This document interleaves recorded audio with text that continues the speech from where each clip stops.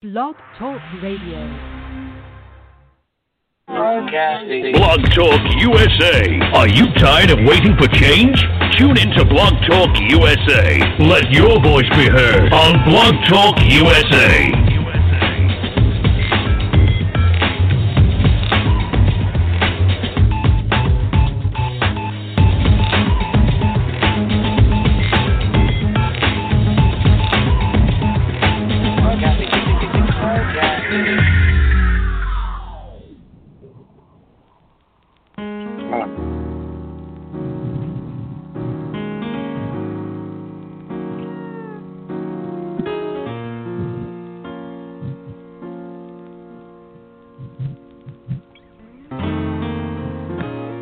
The homeless are still homeless, the poor are still poor, yet we find billions of dollars to fund senseless war.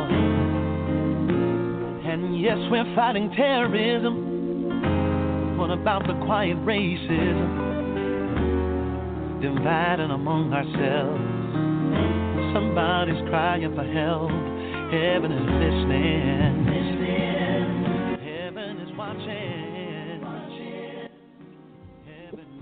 Oh, thank you, Rihanna. Wow. Welcome to the Ombudsman Press Show. We're live right now. I have my friend, Dr. Earl Afuri Hutchinson. I call him doctor because he is definitely one of the elders.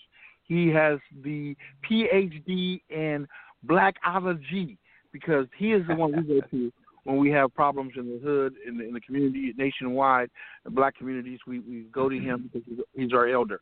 So he and I have been communicating via Facebook on Mayor Bloomberg and the fact that this man is saying some things that we should be listening to.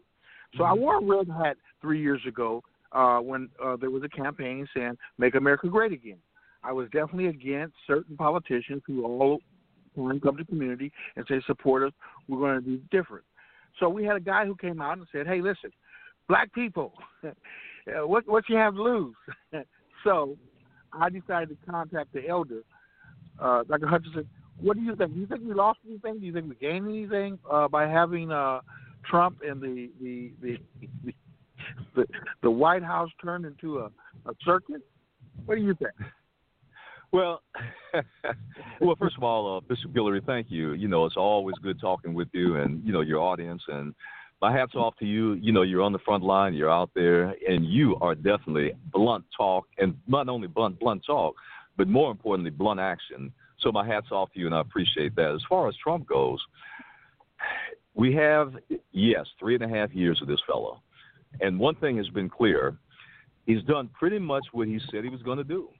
He said basically that as far as taking back or making America great, in his vision, it meant basically putting white, rich, very conservative folk back in business. Yes, I know he talks, you know, a lot of populism about trade and jobs and so forth. But at the end of the day, when you look at his policies, it's benefited not, you know, the very, very poor, the very downtrodden white working class and blue collar and farm people, even though that's his base, certainly a large extent of it.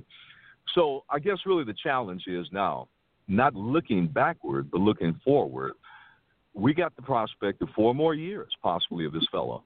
What does that mean? Will we see more of the same? Will we see more of the division, polarization, pandering and appealing to the basest elements, almost always basically based on race?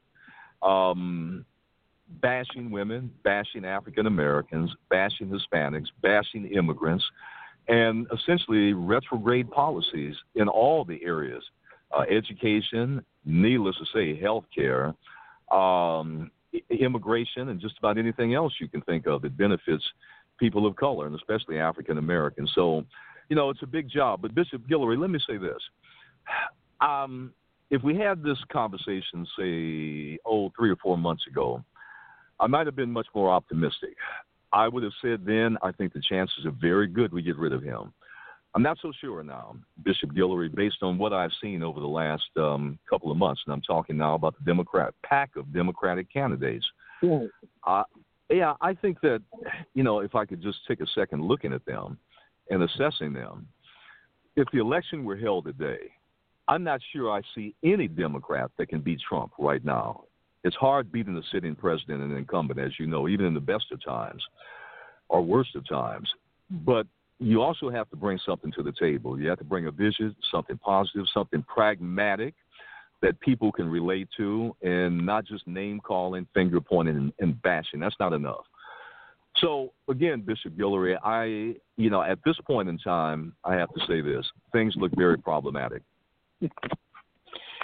When you look at Mayor Mike Bloomberg, a person who's cut pretty much some of the same cloth, it takes a guy from New York to be the guy from New York.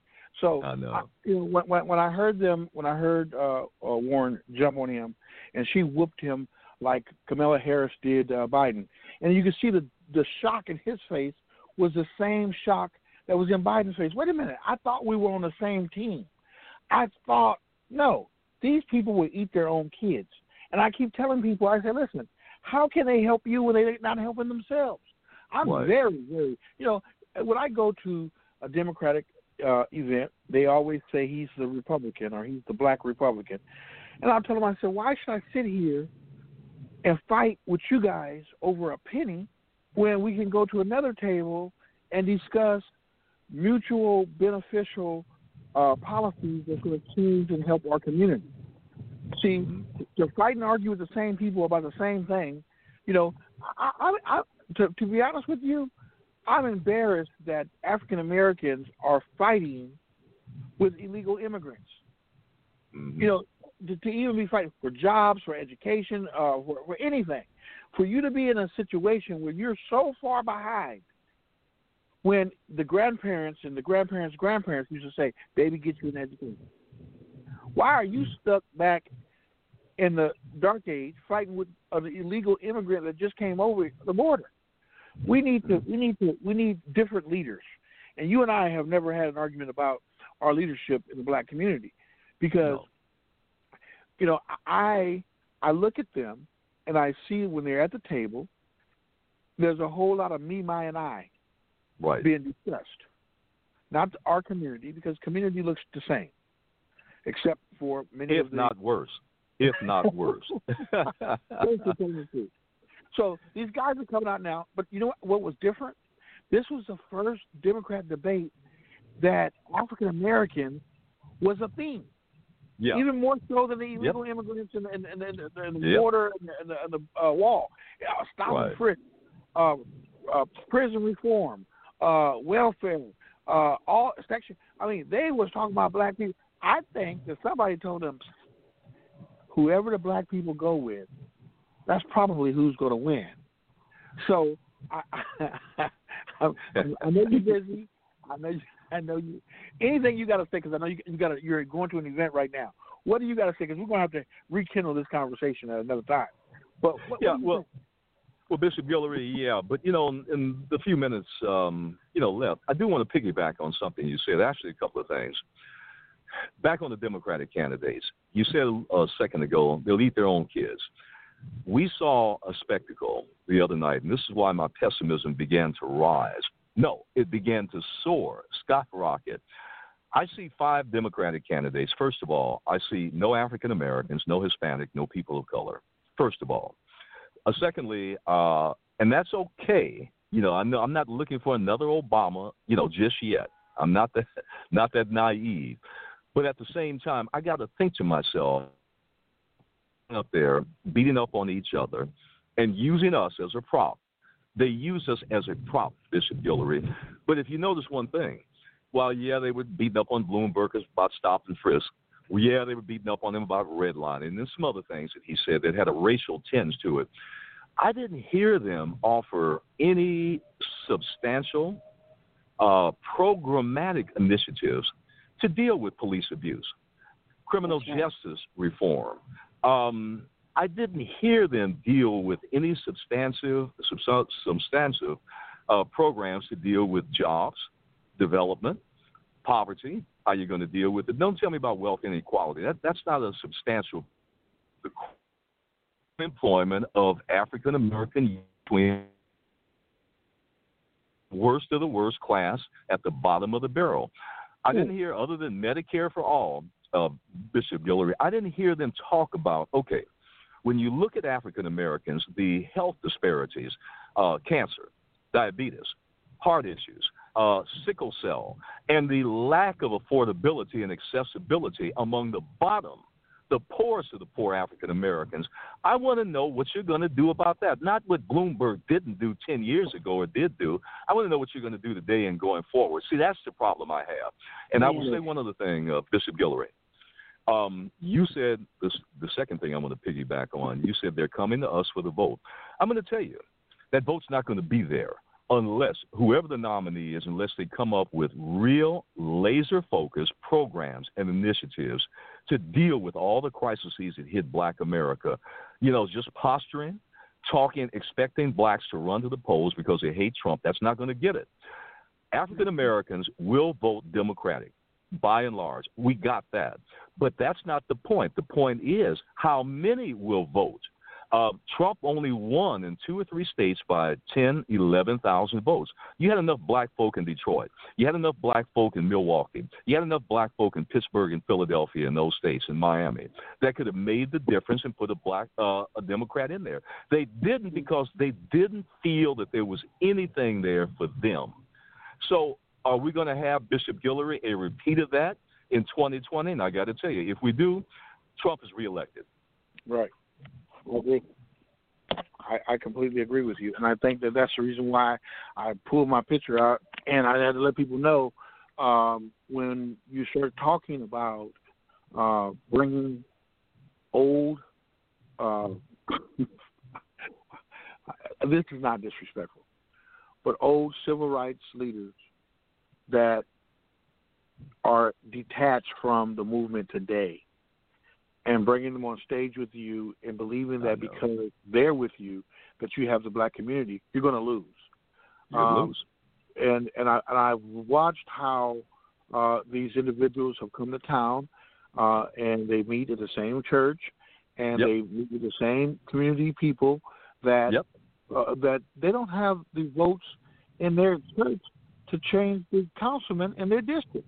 So let alone are they going to galvanize those people to get out the vote. Let's talk about the homeless for a moment because Governor Gavin Newsom, he spent his whole time talking to both the Assembly and the Senate about homelessness. When I go down to downtown L.A. and I see the continual homeless of black people, the same people that was there last year when they counted them, the same year that was 5 years ago when they counted them. They keep counting them, but they keep staying there. Why is millions of dollars, hundreds of millions of dollars, being spent on administrative programs for the homeless, yet it don't touch the homeless? And, you know, to see these same people licking their lips, thinking that they're going to get a dime, just like it was when it was the reentry. You know, they let these people go out and get the license and permits, but they don't know they're not solving the problem. And we keep allowing it to happen time after time after time after time. And it's really starting to bug me because it's like you can't see that these are the victims of the 80s crack epidemic. You can't just give them a place to stay. They need mental help. They need programs that's going to help them re-enter society, you know, and not just give a bunch of money to your cronies to run a program that has nothing to do with the people that you're supposed to be trying to help. Yep. So, well, Bishop Guillory, let me say this. You know, I got a couple of minutes and I got to run, but I want to say this, you know, about the homeless thing. If you went to downtown L.A. today, you would see something a little bit different. You would see not only the majority of those on the streets are African American, men and women and children, all parts of L.A. now. It's not just downtown anymore. Now homelessness has become L.A. Many of the streets in L.A. now look like Calcutta. And the reason being blacks on the street, poorest of the poor, nothing there for them. You're absolutely right. We've had so many, at least 2 or 3 ballot measures that allocated tens of millions of dollars to solve the homeless crisis, and yet they're more than now than ever. How do you explain that, Bishop Guillory? Two reasons. One, I have to go back to something you said a little bit earlier. Leadership. There is none. There is no leadership that can stand up to elected officials and say, hey, you're lying, you're cheating, you're stealing money, you're taking money on behalf of the homeless for all your little pet projects. You're not doing a darn thing. There are none that will stand up and say, what about affordable housing? You're giving all the money away to developers. Okay, I got that. But what about giving money away and putting it in crisis programs, jobs, counseling, training, drug, alcohol counseling, support systems, and affordable housing? What are you doing there? I'm not hearing that on a consistent basis from our so-called leadership. And Bishop Guillory, no disrespect to you and the African-American church, but you are absolutely right to show you how patronizing, and I just vomit every time I see this, Bishop Guillory. Don't take it the wrong way, what I'm going to say. I won't. Tell the truth. Put them out there. Tell the truth. Okay, I vomit every time I see 2 days before, the Sunday before the Tuesday election day. You know where I'm going with this. These parade of Democratic politicians run into some black churches, sitting right in the front row. The minister, the preacher gets up and introduces Joe politician and Jane politician. Bishop Guillory, they don't even have the courtesy to stay around for the whole service. Bishop Guillory, they don't even have the courtesy to put a nickel in the collection plate. Bishop Guillory, they don't have, and the black preachers that bring them in don't even have the presence of mind to, before they let them come in, I want to sit down with you. And I want you to tell me, give me 5 or 6 things you're going to do for my community if you're elected and I allow you to come to my church. Bishop Guillory, you know that no Jewish synagogue, no big Protestant evangelical church, and definitely no mosque is going to let them in there. You know, and no Catholic church. You know that. Let me speak out for these good preachers, these good God-loving Jesus chicken preachers. They already got their money. That's why they ain't got to put no money in the plate. That greasy chicken backbiting infidel has already gotten his money. That's why the politician was able to go in the church. Trust me, that preacher. That preacher ain't gonna let nobody in his church. Well, the problem is, in other words, you say it goes in his personal collection plate. That's right. And see, and then you got these old gang banging parishioners who when you talk to them, you think you talking to Snoop Dogg. What church you from? Oh, I'm from so and so. I'm Well, Bishop Guillory, let me end on that because I got to go. But anyway, listen, we got 8 months of this now. We got a lot to talk about. So I'm gonna always be available for you, Bishop Guillory. Just keep fighting, keep struggling, and I'm here for you. Okay, thank you, sir. Appreciate it. Take care now. He's a syndicated writer. You can always get his syndicated editorials out of the Sentinel newspaper. He's in a number of other newspapers. You can Google him. He's also on Facebook, Earl Afari Hutchison, the Hutchison Reports. A great guy, good friend of mine. And sometimes I just have to call on my friends that see things the way they are, not the way people say they should be or the way they think they should be, or, just the truth. The truth will set you free. So today I was just feeling it, y'all. I got my hat on. Y'all see my hat? Do y'all see my hat? That's a hat saying, Lord, just can you make it great again? Well, we're going to go down the road here and see if did it really get great. So I know that I have my sister Rihanna there. She's going to be checking the statistics, but I want to say one thing. Trump has not given a pardon to one of my dear friends, the former sheriff of Los Angeles, Lee Baca. I have requested him to be pardoned, to be free. Set Lee Baca free, because Lee Baca was my friend, y'all. He was my friend. And, and see, y'all don't understand. When you're in jail and you are being attacked from all sides, you need somebody to just not be in the middle of it, that can give you a peace of mind. And that's what Lee Baca did for the inmates in the Los Angeles County Jail.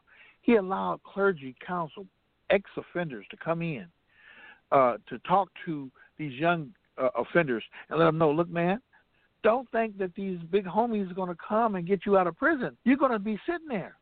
They may have told you because you're young, they're going to let you go. It's your first time. They're going to slap you on the wrist. No, the new sentence enhancements, you're going to get more time than even some of the OGs would have got, back in the day. So, I applaud Lee Baca for the jail prison reform. It was kind of funny after he did a jail reform, they ended up putting him in jail. And so I have requested at the White House that the President of the United States of America, number 45, Donald Trump, please pardon Lee Baca. I've been writing Lee Baca in the state, in the federal prison in the state of Texas, and keep in contact with Carol, his wife. Here's a guy who put education back in the county jail. That put actual classrooms and allowed inmates to get their GEDs in the county jail. I met a lot of good people, a lot of good teachers and deputies that wanted to see, people reform it. And some people, this is, to see a grandfather, a father, and a son in the county jail, all on different tiers, all doing different, there for different crimes. The grandfather was being brought back for an appeal of one of the charges that he was on.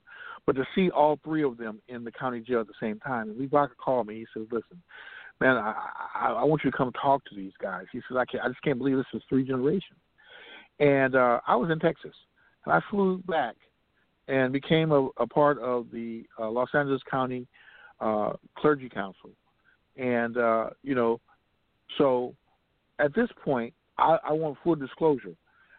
Lee Baca was put in prison for some of the investigations that went on in the county jail about the abuse. And, anybody that has a computer that could read about how the county jail was ran from its inception of the 1800s until Lee Baca came in, people used to get killed.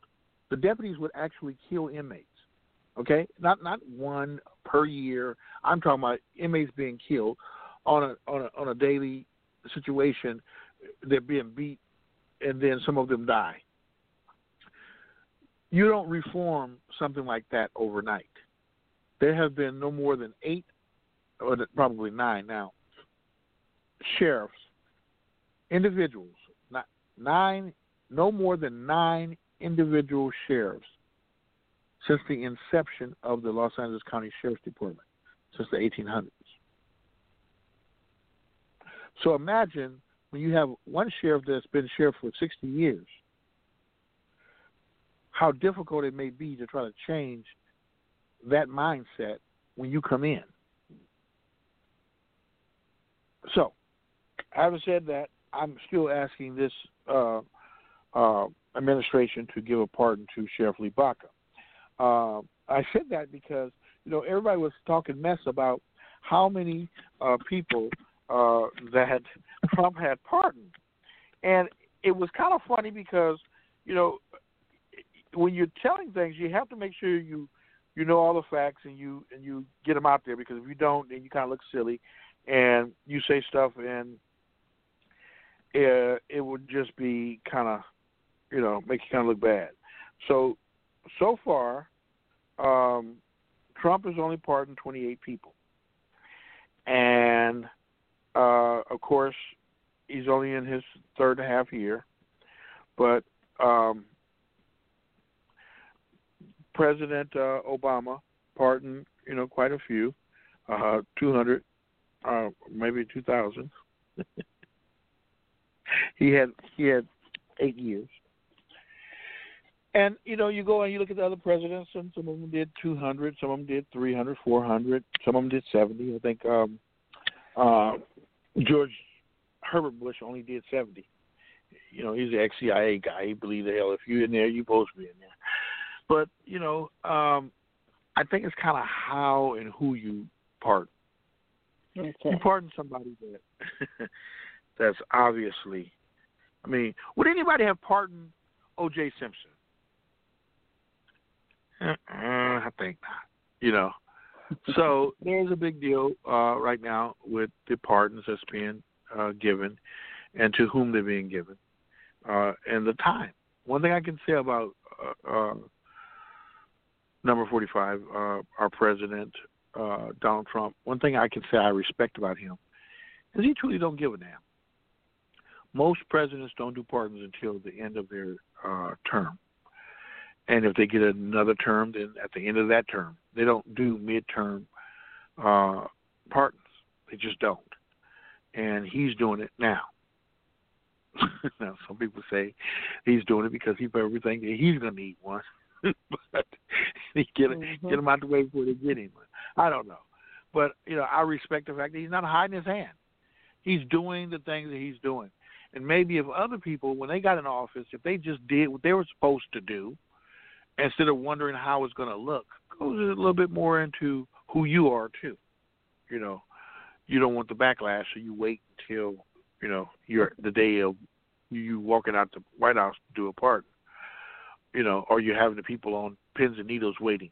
Rihanna, I know you can't wait to get in here. Come on in. How you doing, sister? I'm doing well. How are you? I'm fine. What's going on? Oh, you know, I was just looking up some statistics on homelessness in LA. There's a really good article on Curbed LA. It's la.curbed.com by Elijah Chiland, and it's a really good. It's just a really good article. It does talk about specifically some of those programs that were created out of those ballot measures and what has and hasn't been done from those. And it also talks, one of the statistics that I thought was very telling and sad and interesting all at the same time, they talked about that 3-day count. And they said that last year, the number of people counted jumped 16% in the city of Los Angeles and 12% across LA County. And they said that in 2019, the yearly count counted nearly 49,000 of the residents who were homeless had found housing in 2019. However, over that same period, almost 55,000 new people became newly homeless.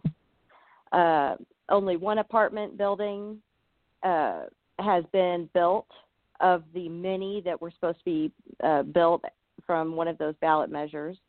They need more than 500,000 affordable units.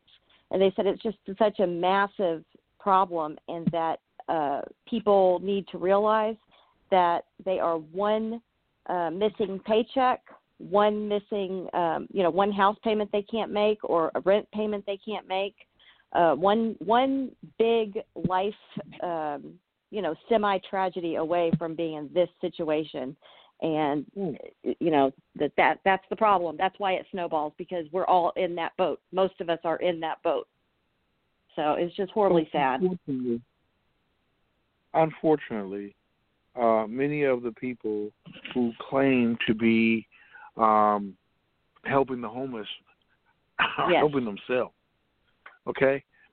These churches that feed the homeless, they raise $1 million. They take $10,000 worth of food to the homeless. Okay? Yes. And they live in lavish houses and they drive lavish cars. But, of course, they're doing God's work. They're feeding the dummies that won't get up and get a job and feed themselves. So they go raise all this money from people who believe that, I'm helping. I give Pastor Cole, I give Pastor Greedy all my money to give to the homeless. Our church, we reach out to the homeless. We feed them. We give them soup. We take a bunch of cans of vegetables down there. We do our best to feed them. I don't just go and eat steak. You expect for me to just eat steak and not give the guy on the corner a couple of quarters? I gave him 3 quarters last time.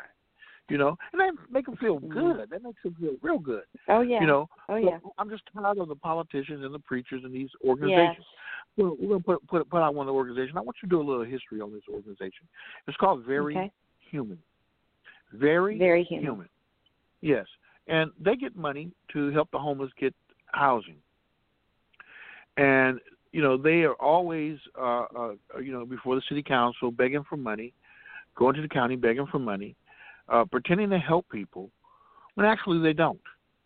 You go by their office and there's nobody there. You call the number that pops up on the internet, and it's a cell phone. And the saddest thing about that is that they never answer it. Mm-hmm. So, but they get money to help the homeless. So, wow. This is what we.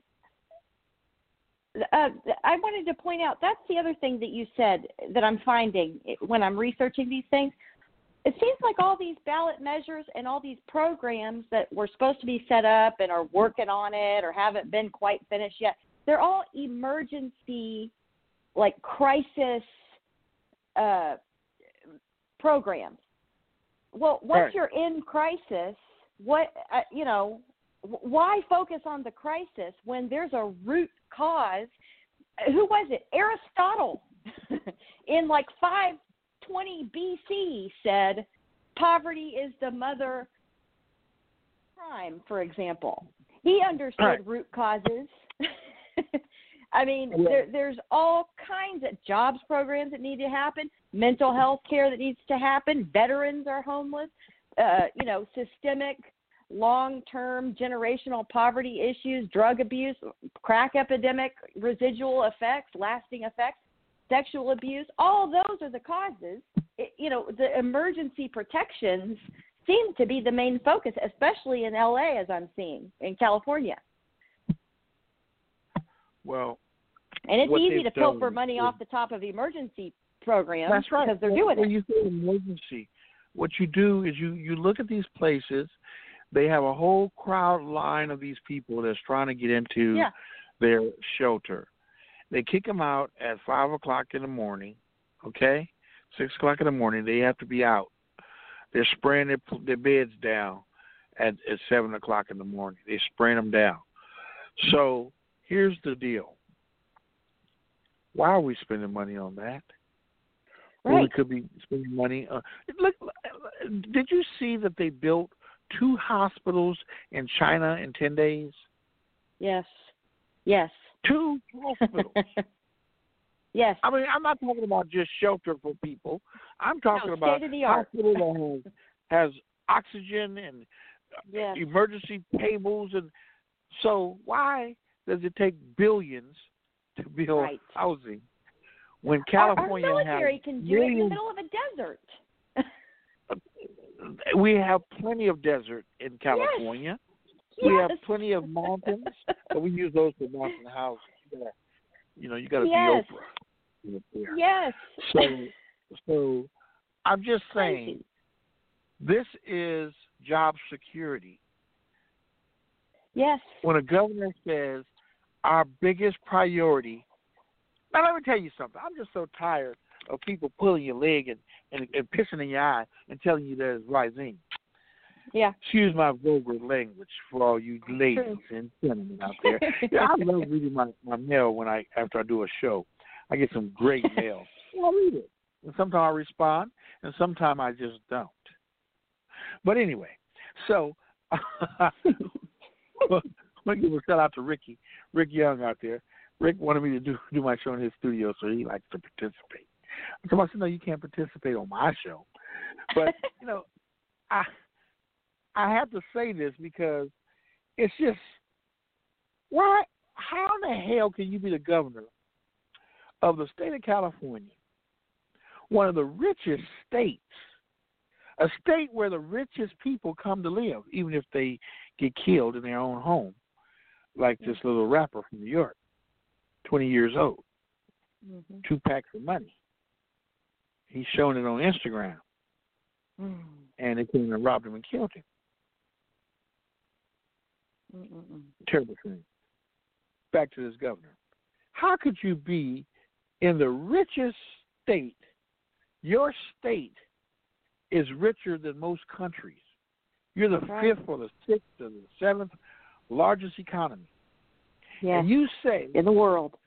And you say, from the floor of your Senate, your assembly, and your state address, homelessness is your focal point, and this is your issue. How the hell do you not send buses of shit? Well, the next day, how the hell do you have a staff? How do you have billions of dollars? And the next day, the homeless people are still right there where they was when you got on there talking about this is your issue. I don't know if that's your issue. I hate to see the stuff that ain't your issue. See, it's different from me because I don't kiss these people's ass. See, I don't give a shit about none of them because most of them are full of shit. I said it. Most of them are full of shit. And they're so busy trying to help themselves that they're not thinking about the homeless people. But let me break it down for you. The homeless people are victims of the federal government, CIA, cocaine in the black community project, COINTELPRO. Kill niggas. And everybody running around talking about, oh, I like a nigga. My favorite, oh, I got me about, oh. If you like niggas, why are there so many homeless? Victims of a government program on the streets. Yeah. If this is your priority, how are they still on the streets the next day? I mean, I'm used to governors flying down on a helicopter and saying, ooh, this is a priority. I'm going to call FEMA and I'm going to, Yes. But see, when you got other niggas running around with suits, $2,000 suits on, kissing your ass, you like Gail. You can get away with shit. Woo! When you kiss the right ass, you can get away with shit. Ain't that good? No. And then Susan Wright. Let me just tell you, Susan. Since nobody else told you, and I wanted to wait until I had my bearings before I say this. Who the hell do you think you are talking about an army of people? Don't you know that Trump could come and have your ass arrested? You are an ex-national security advisor. You are a former UN representative, ambassador. Who the hell do you threaten a civilian with an army of people? I'm going to say this because, he didn't. Bitch, you lucky we ain't had Trump to lock your ass up. In fact, Trump was investigating your ass a couple months ago, but all of a sudden somebody says something about Gail, you jump your ass out talking about what you going to do? Girl, boo.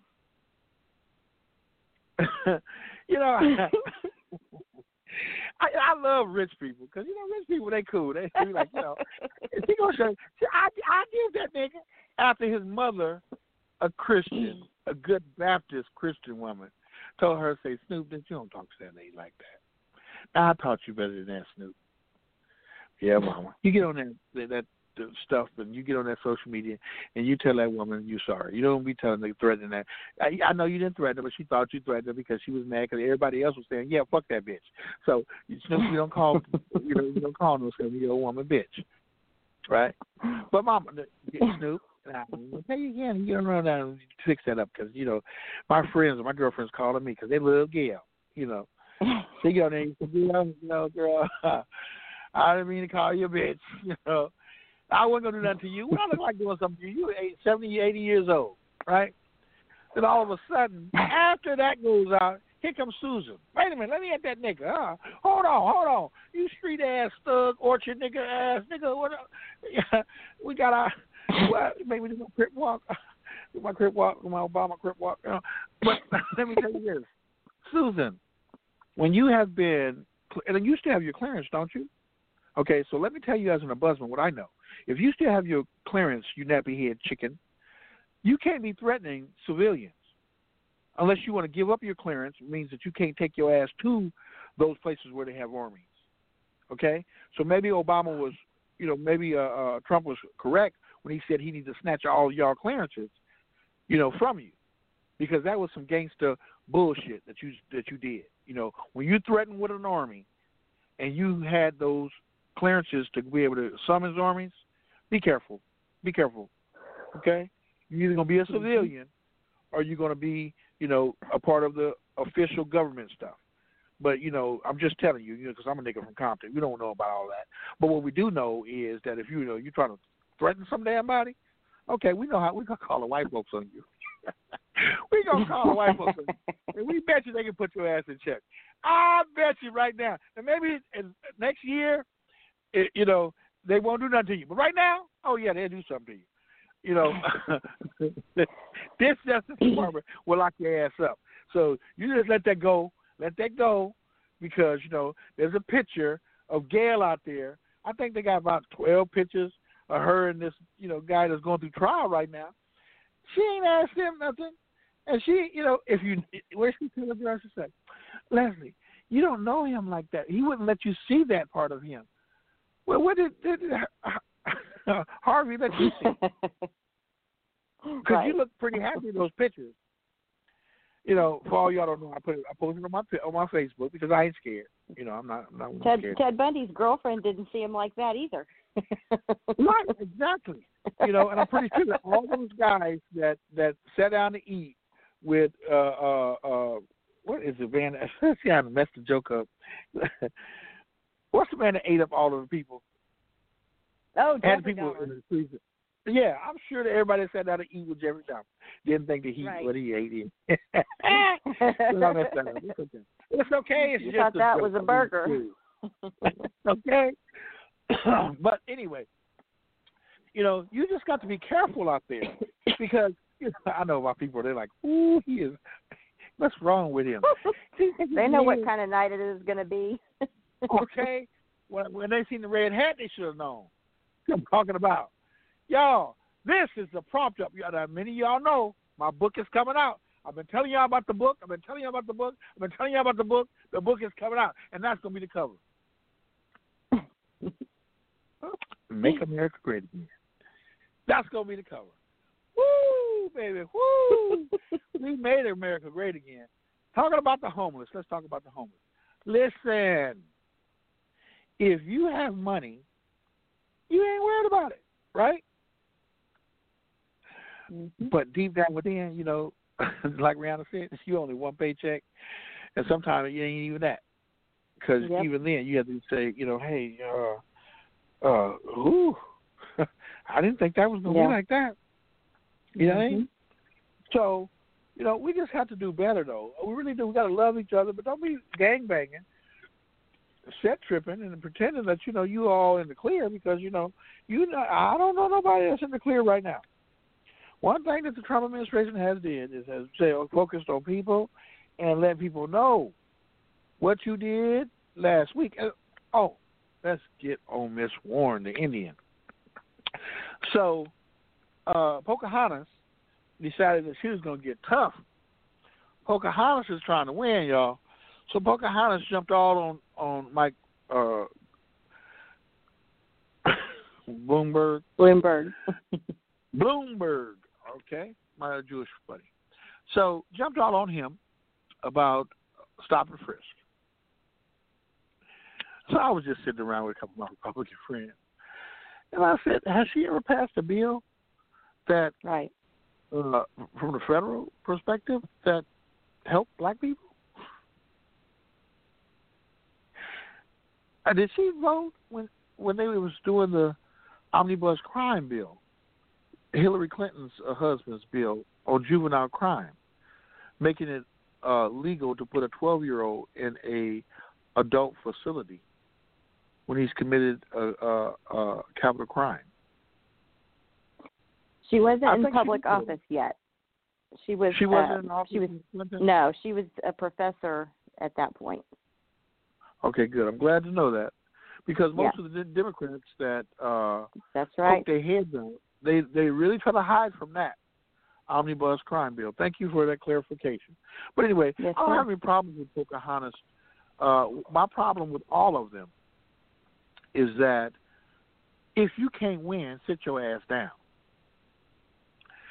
And that seems harsh, but you took an oath to be in the Senate. We need you in the Senate. The Senate right now is not beneficial to the masses. So if you say you for the masses, with a Republican Senate and if it changes or have a Republican Congress, what would you do as president, Pocahontas? How would you get any of your people confirmed if you don't have the Senate? Would you rather be a lame duck president, the first woman lame duck president, or would you rather have the Senate where you can make some changes that you really want to make? I don't know. Oh, everybody wants to be the king or queen. I don't know. But that was a really tough debate. I said, wow. I was disappointed in the Democrats because I would think at this point right now, you should be focusing on why it's important. While you were doing that,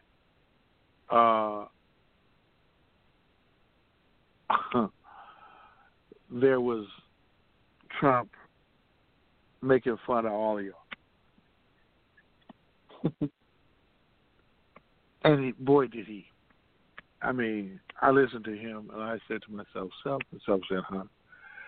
I said, they keep saying that he's going to get reelected.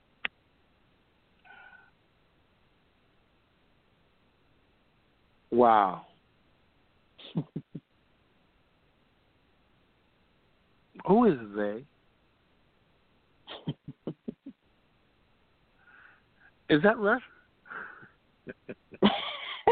I think that's it. Well, I just said I'm not trying to be facetious here. I'm saying they said that they keep saying that he's going to get reelected, and then they tell us that Russia is already involved. Well, what are they doing if they're already involved? And then I start saying maybe that's what they say. They keep whispering about he's gonna win. Because if you see it enough, people say, oh well, used to doing it, he's gonna win anyway, right? That's right.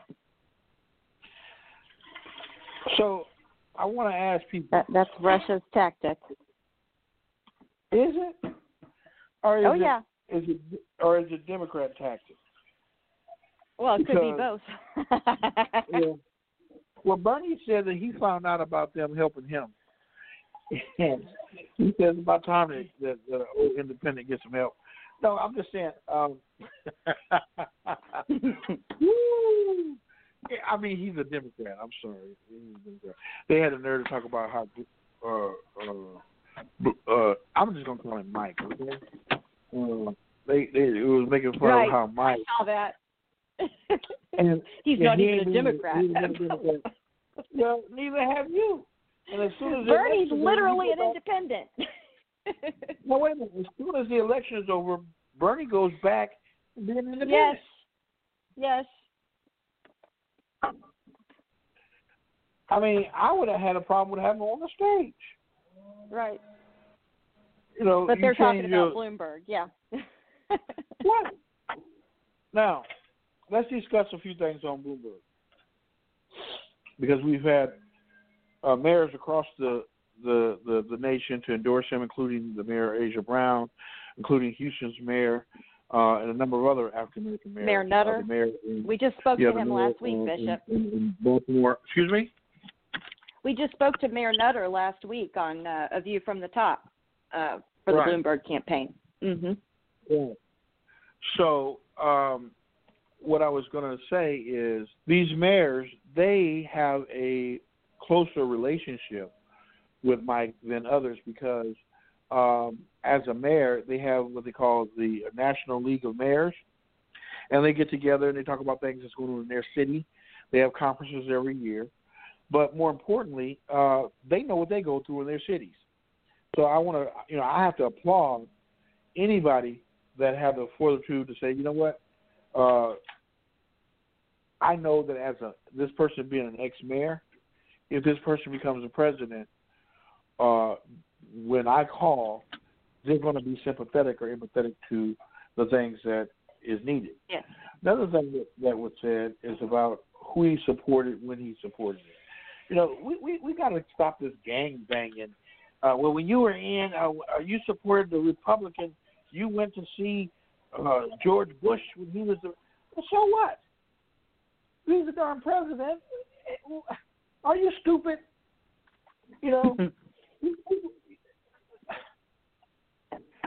Just like there's people who don't believe that Puerto Rico should continue to get help. One person I had to really,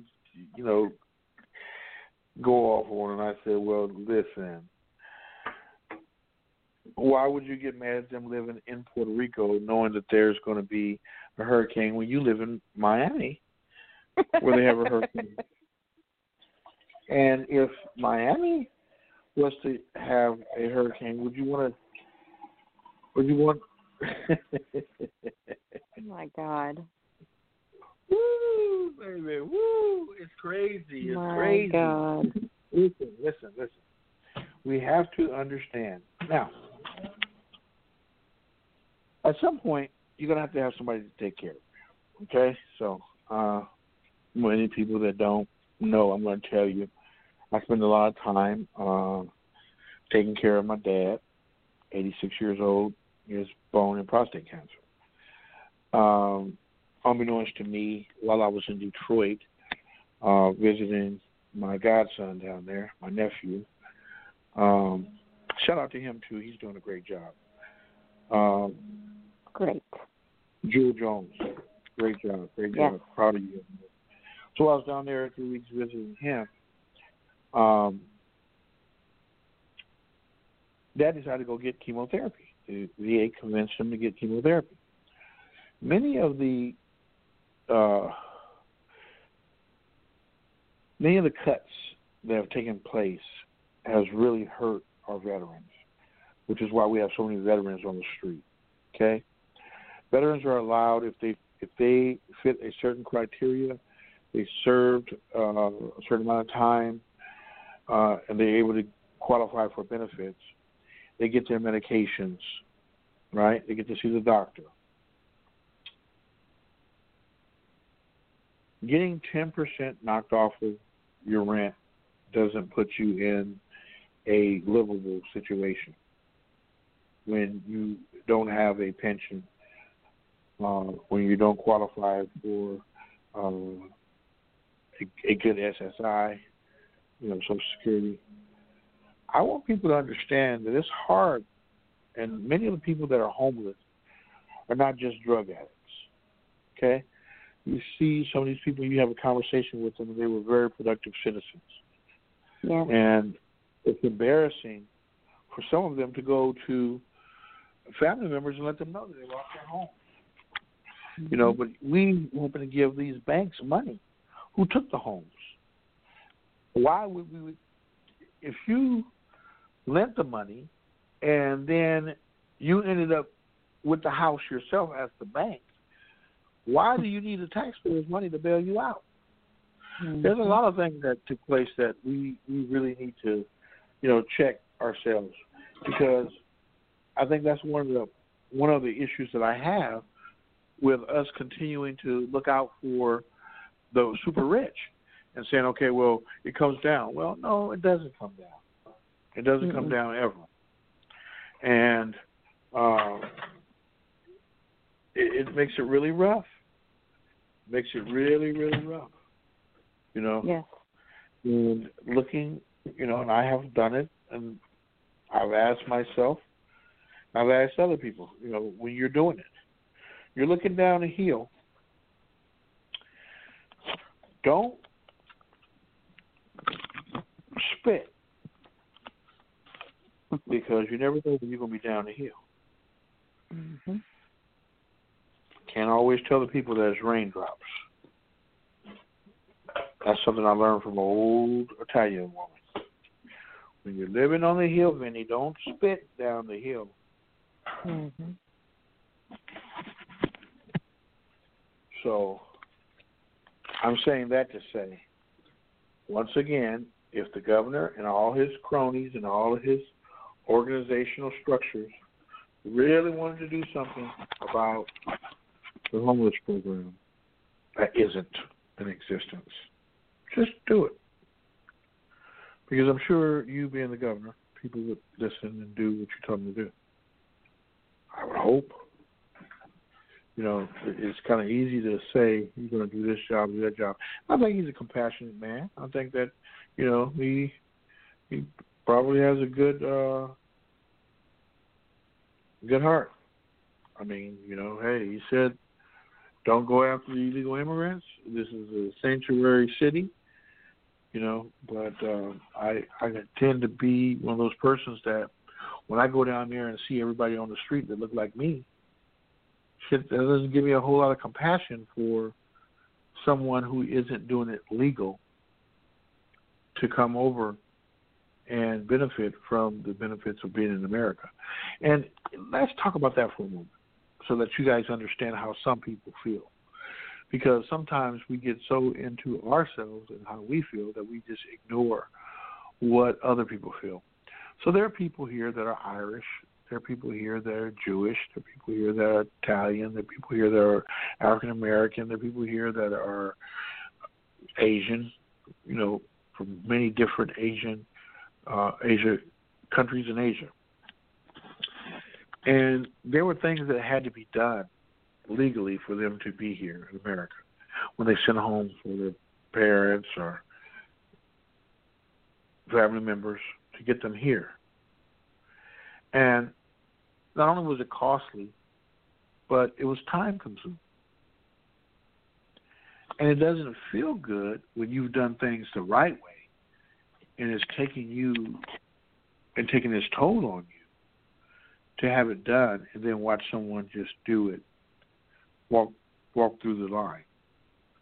Put yourself in a grocery store or a bank or any other place where there's a long line.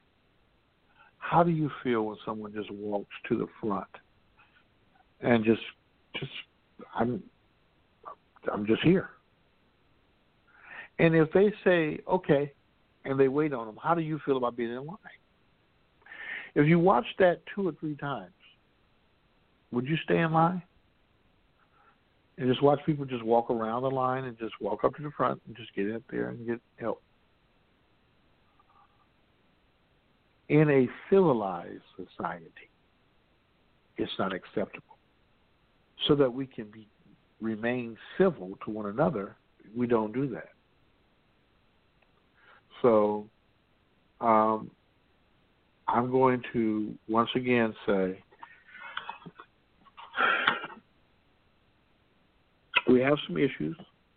Now is the time to address those issues. And I would hope that we don't wait until it's too late to start addressing major issues that deal with the homeless, those individuals who are incarcerated, those individuals who have to pay off high interest on loans. Yeah, that part right there. Have you ever had to pay a loan back and then you realize that you're paying interest? You're not even paying on the loan. And if you turn 70 at the amount that you're able to pay, you'll still be paying this loan. That's bad. I think that's where Pocahontas and Grandpa Sanders, they get the young people's attention because they're talking to them about them and about something they're going through. So I get it. I've always been for giving the college. We need people working. So let's say, hey, the tax credits that you want to give these billion-dollar corporations, let's give them to these kids. Let's tell those corporations, I'll tell you what, instead of paying us taxes on this, you hire this person from this school, and we're going to cut that debt with the money that you owe us. How about that? Plenty of ways. But who's at the table? Who's talking? Who's talking? Sister, you were all fired up for a minute. I think I got to get you fired up again. I got to get you all fired up again. Let me see what I can do. I can get you all fired up again. Oh, God, I can't. I think I might have to go to listen mode if you do what you're going to do. I'm not doing that. I'm not doing that. Hold on.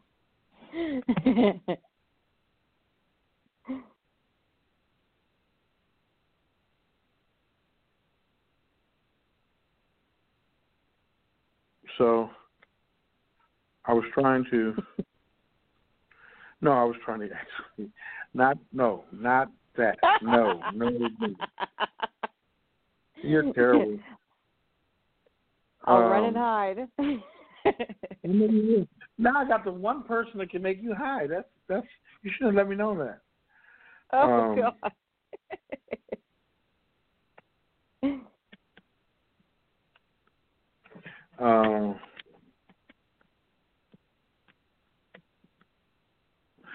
So I wanted to hear from another person on Bloomberg or on Trump. Our phone lines should be really bright right now. I've gotten. We got a lot listening, but anybody press 1 who wants to comment on. That would be dangerous. I know. No, so far everybody's just listening. Nobody's pressing 1. Well, they don't know that. I never taught them how to do that. I know that Cunningham. Well, Mayor Nutter said some interesting things on Thursday. Uh-huh. And for everybody out there, Mayor Nutter was the mayor of Philadelphia, and he was talking about how the way that he knew about Bloomberg's record and felt that he needed to endorse him and be a national campaign chair for him was because of that record and because of he knew firsthand as mayor of Philadelphia that Mayor Bloomberg doesn't just have a record as mayor. He also has a lifelong record with his philanthropy, and that was a huge benefit to other mayors as well. For example, he mentioned there's a Greenwood initiative. There are various initiatives in various cities where he takes corporate profits, all the corporate profits from various Bloomberg entities, and puts it directly into these initiatives across the country in various cities that go directly into targeting, creating wealth in predominantly African American areas and community investment, and that's the sole initiative for these various groups, and that as mayor, in a legitimate way, he was able to reach out to other mayors who had certain needs and targeted areas that they wanted to focus on, where he was able to utilize that philanthropy and broker these initiatives that have been wildly successful.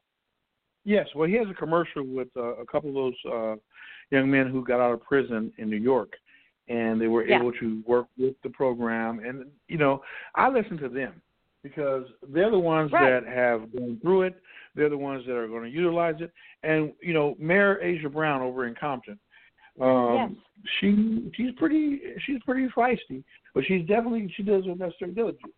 So she's had 3 of the persons running for president there in the city. She sat down with them. She opened up the community, let them do one-on-one, and then she just made an endorsement of Mike. So anyway, I want to introduce another young man. When I say the Democrats eat their own, this is one of the young men that I was talking about when I said that I take issue with the old politicians not embracing the young people when they come in, and how we did with Jewel and just supported him along the way. And I guess we kind of ran off a lot of the other people, too. Let them know we wasn't going to take it. Anyway, this young man, David Cunningham, is running for Los Angeles City Council. He's been on the political scene for a few years, and I've recognized him. He came under my radar. And nationally, when we do this, Rihanna, we really hate when they attack young people. So, Yes. And when I first seen Dr. McKellar, and I told her I wanted her to run for the United States Senate and then Congress, and her being elected after all of those runs, because I knew that the people there in the community would have to see her as their leader. And that's hard when people don't recognize you as their leader because their mind is somewhere else.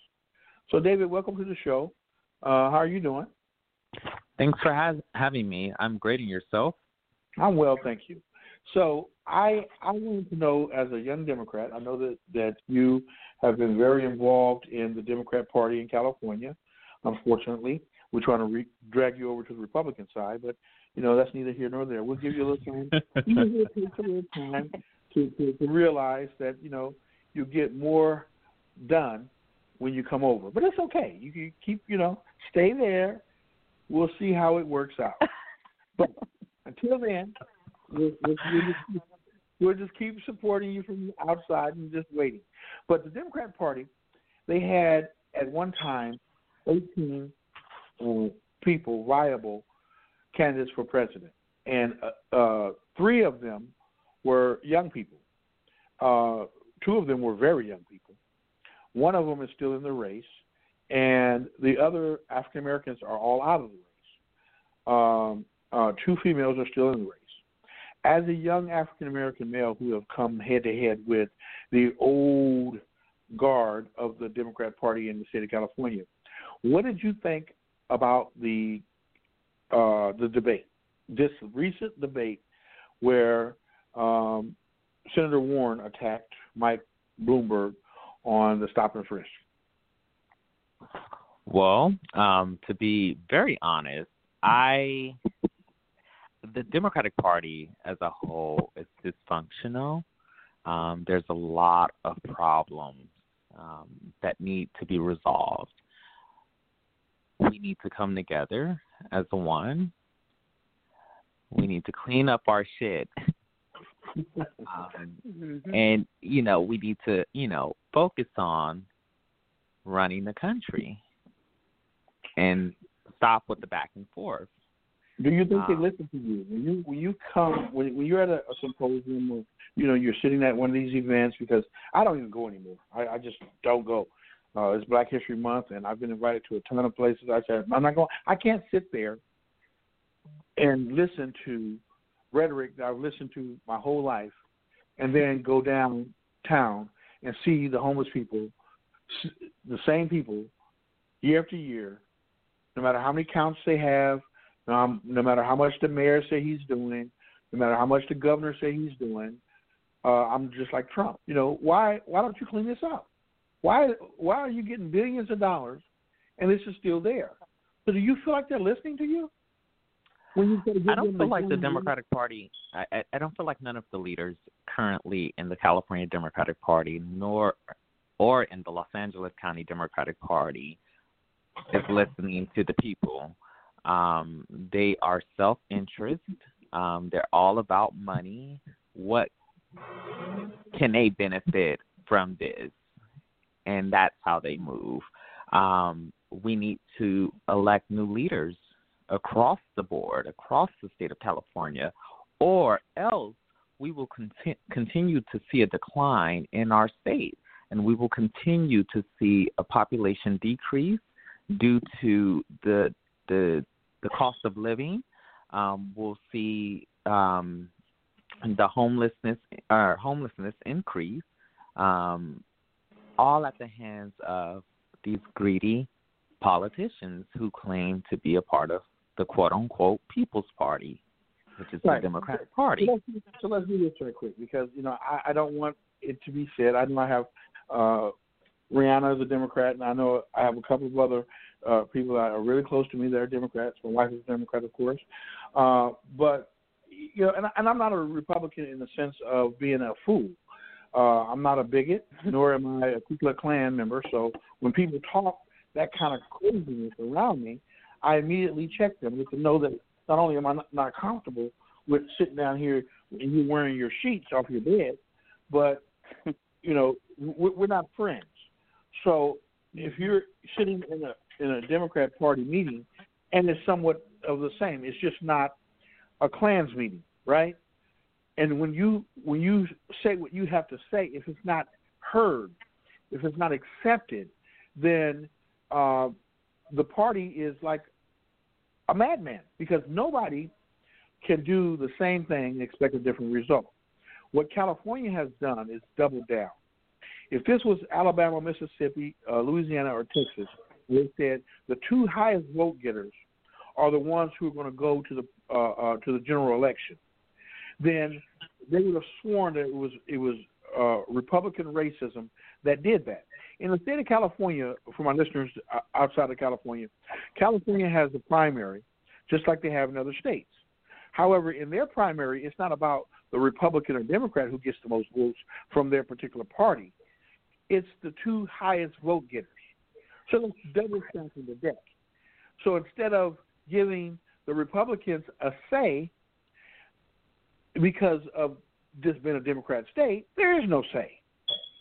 So there's no negotiations. It's like, so when this becomes a way of life and other states adopt that policy and they do the same thing as a law, then you're going to have all of the red states, red forever, and the two blue states, New York and California, to say, oh, well, what we meant was, no, you got to be fair if you want other states. We are a part of the United States.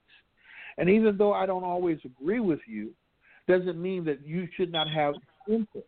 And what I'm also going to say with regards to the millennials, this young man, David, is a millennial. Millennials think differently than we do. And we have to admit, okay, yeah, we do. All right? So, but if we don't have their perspective and we just do what we want to do, that's like the adolescent and the parents saying, well, if you don't like my rules, you get out. You're 13, but I don't care. You get out of my house if you don't want my rules. What were you going to say, Rihanna?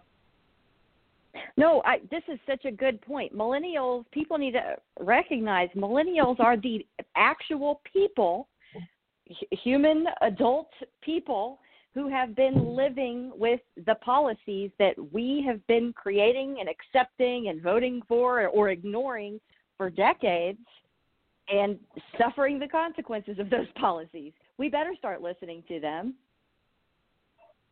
So, David, what do you think we could do differently? If we were to listen to you, what would you do differently right now? How would you cure us of the homeless situation in downtown LA? Well, the first thing that I would do is I would work with the district attorney to prosecute elected officials who misuse taxpayer dollars for personal gain and personal use. I think that is needed. We need to start making an example out of elected officials who are not doing what they're supposed to be doing, and that's representing the people. That's number one on my list. Number two is enacting policies. Go ahead. Let me stop you right there, David. We'll just put a pin in it. Rihanna? Yes. Who does he sound like? Oh, he sounds a lot like you, and he sounds a lot like your nephew, JJ. Go ahead.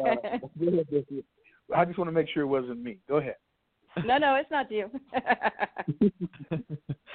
And so after working with, the district attorney and, prosecuting, those who misuse taxpayer dollars, I would then work with city and county or elected officials across the state to come up with policies that actually work, funding programs that actually work.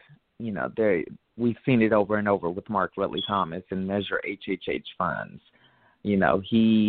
Most of the Measure HHH funds was allocated to law enforcement, which was supposed to be, or the Measure H, Triple H funds were supposed to be to build more affordable housing in the community, and to provide services like mental health, so on and so forth.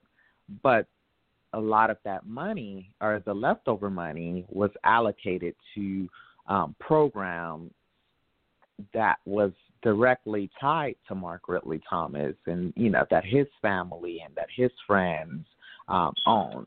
And that's unacceptable because these programs get the money and they don't do anything in the community.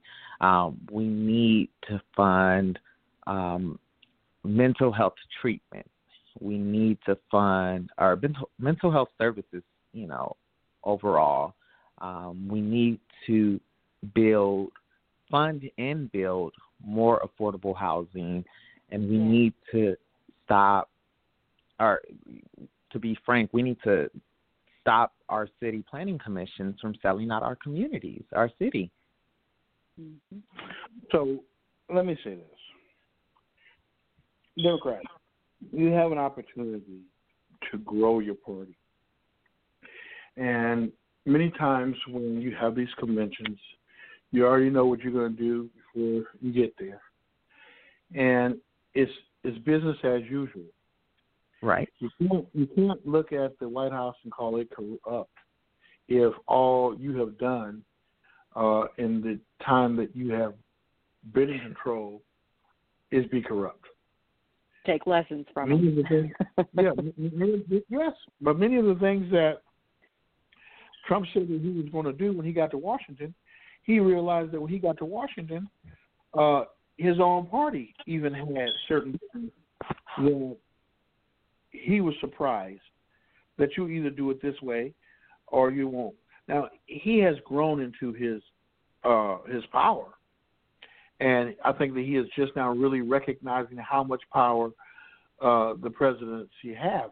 Because if we roll back time, it was him and others that were saying President Obama couldn't do that. You can't do that. As a president, you can't. You have to go to Congress before. And then once you get there, well, I'm the president. So the same is so with some of the seats in local government. You have to represent the people, not your own interests, but the people. And if you continue to represent only your interests, after a while you won't have the people's support. And without those people's support, more than likely you won't be, because others will come in and they want you to represent them. Well, so can I stop you really quick? That's not necessarily true. When it comes to elected officials like Mark Ridley Thomas, Herb Wesson, and Marquise Harris Dawson, because they already established themselves as an elected official and the face of the Black community here in LA, they're kind of grandfathered in, and they can do whatever, or it's not they can do, but they do whatever they want because there's this shield around them. And the much older Black community has shielded these people to be able to continue to mess over the community and the people. And so they're not really serving the people, but they're continuing to run for office and getting reelected and, playing musical chairs. Herb and Marquise, I'm not going to attack the office holders of our Los Angeles City Council and our Board of Supervisors as an individual, particularly because I do support some of them. And my support for them is because of the long-lasting work that they have done in the community. There's no doubt that I support Herb Wesson, my brother, my Muslim brother, who has been in public office for quite some time. When it comes to issues that arise in our community, he is one that can be contacted. Now, there are other issues that we have in our community with public officials not being responsive. I do understand what you're saying when you say that we, the older community, protect them. It's not just protecting them. For those who don't live inside the city, and for the years that I was gone, I do recognize that many of the areas that was considered black L.A. or South Central L.A. or, the hood, it's no longer that. So what many people are saying is that until there is a devised plan of action, no one's going to give up the seat, particularly to another race of people to be elected over them and not have their best interests. When you move out of areas into other areas, and when I say that, I mean when you move out of a historical black community and you move into a white community, an upper affluent community, a multiracial community, chances are that you won't be elected to any of the elected seats for years to come, because generally people vote for their own. I mean, you can tiptoe around it, or you can just say it.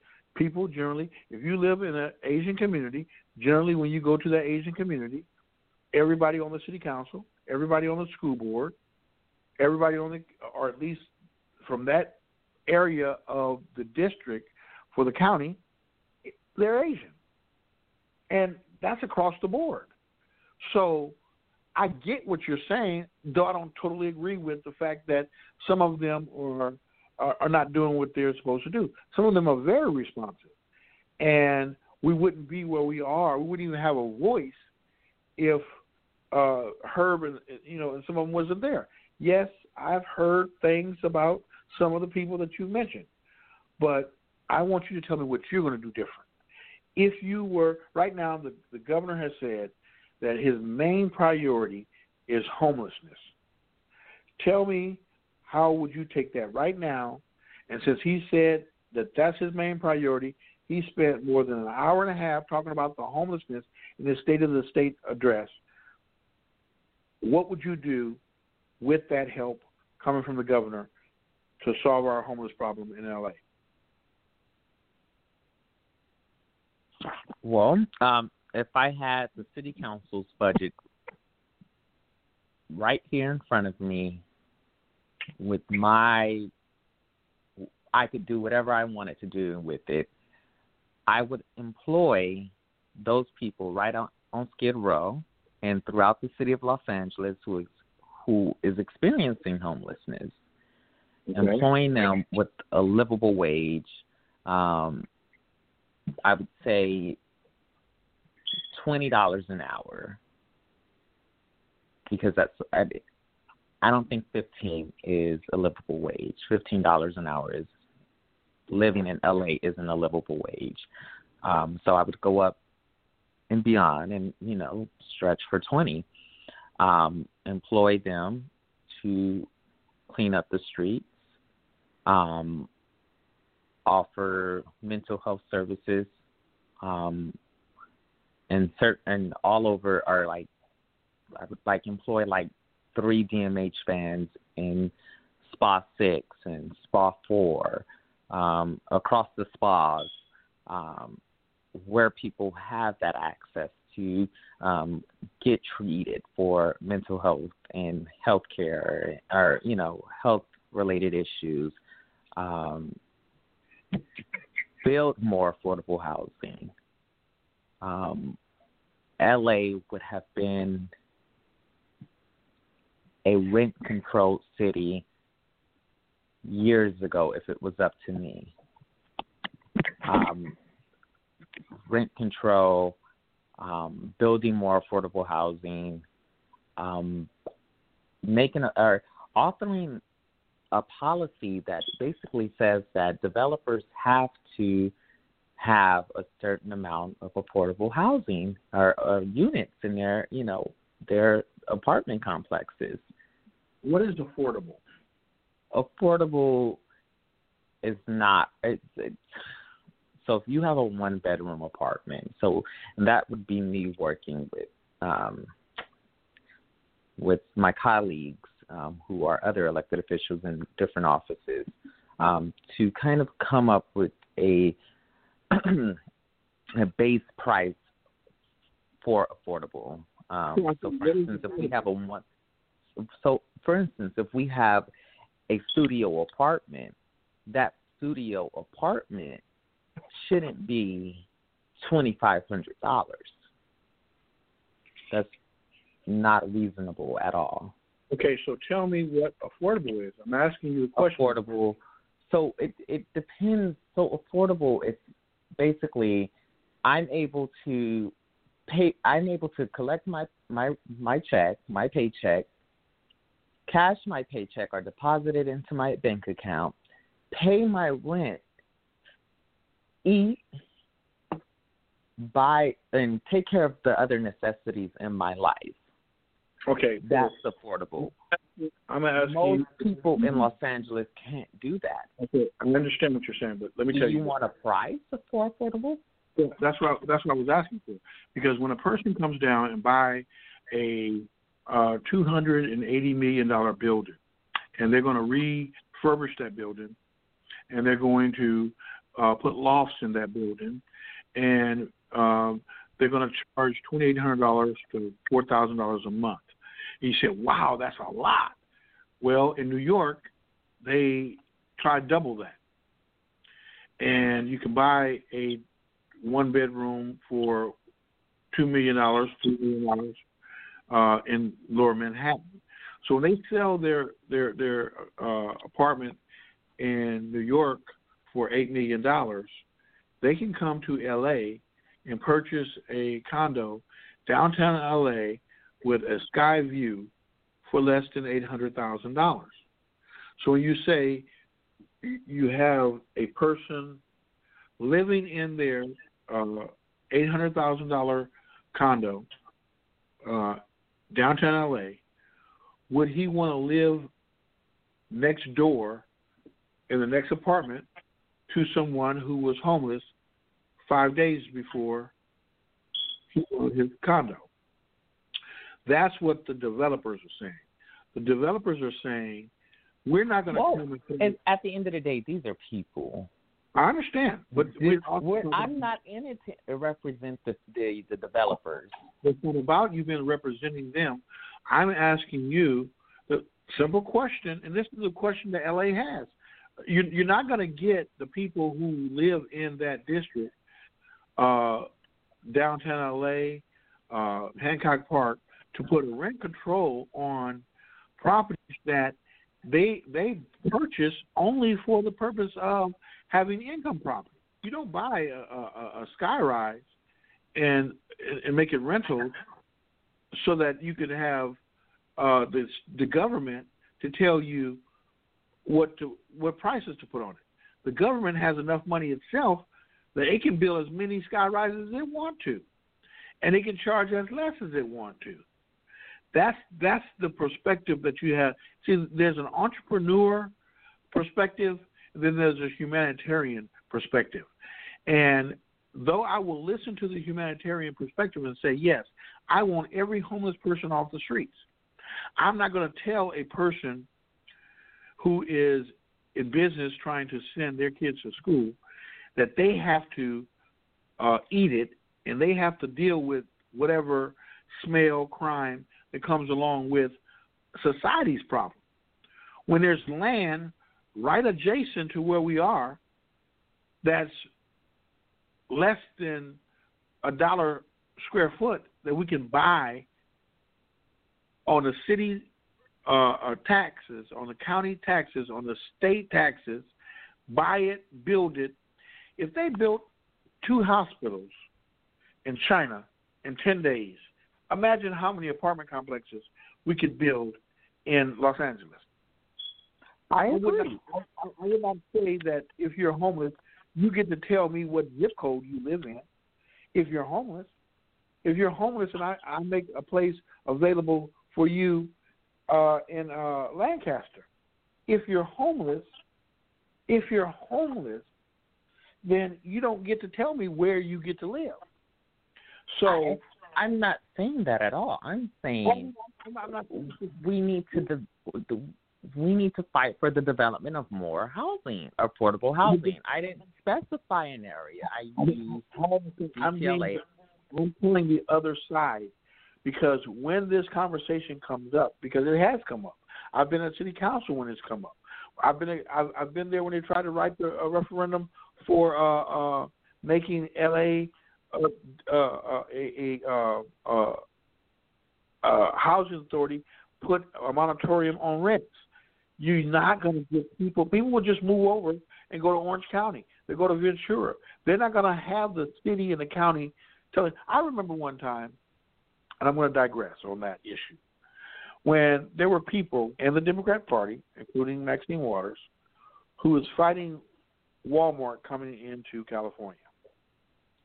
And they were saying, no, we don't want them. They're not unionized. We don't want them. We don't want them. And I kept saying in the meeting, outside of them not being unionized, why don't you want them? No, they're just not a union. Okay. So I'm over that because you don't have to be a union to be a grocery store. But what the old man said was so amazing to me. He told the congressional representatives, he said, I hire more people than the government that you represent have employed. I have more employees than any other company in the world. Yeah. So how do you, who can't even complete a budget on time, tell me how to run my company that I'm already running successful? So I would say to people who are not entrepreneurs, just like Mike did on the stage, when he told all those politicians they were all crickets, he said, I'm the only one on this stage that has built a business. And he didn't just throw the billionaire in their face. He says, I'm the only one that has ever built a business. If you're not an entrepreneur, then sometimes it's kind of difficult to know some of the problems that go along with it.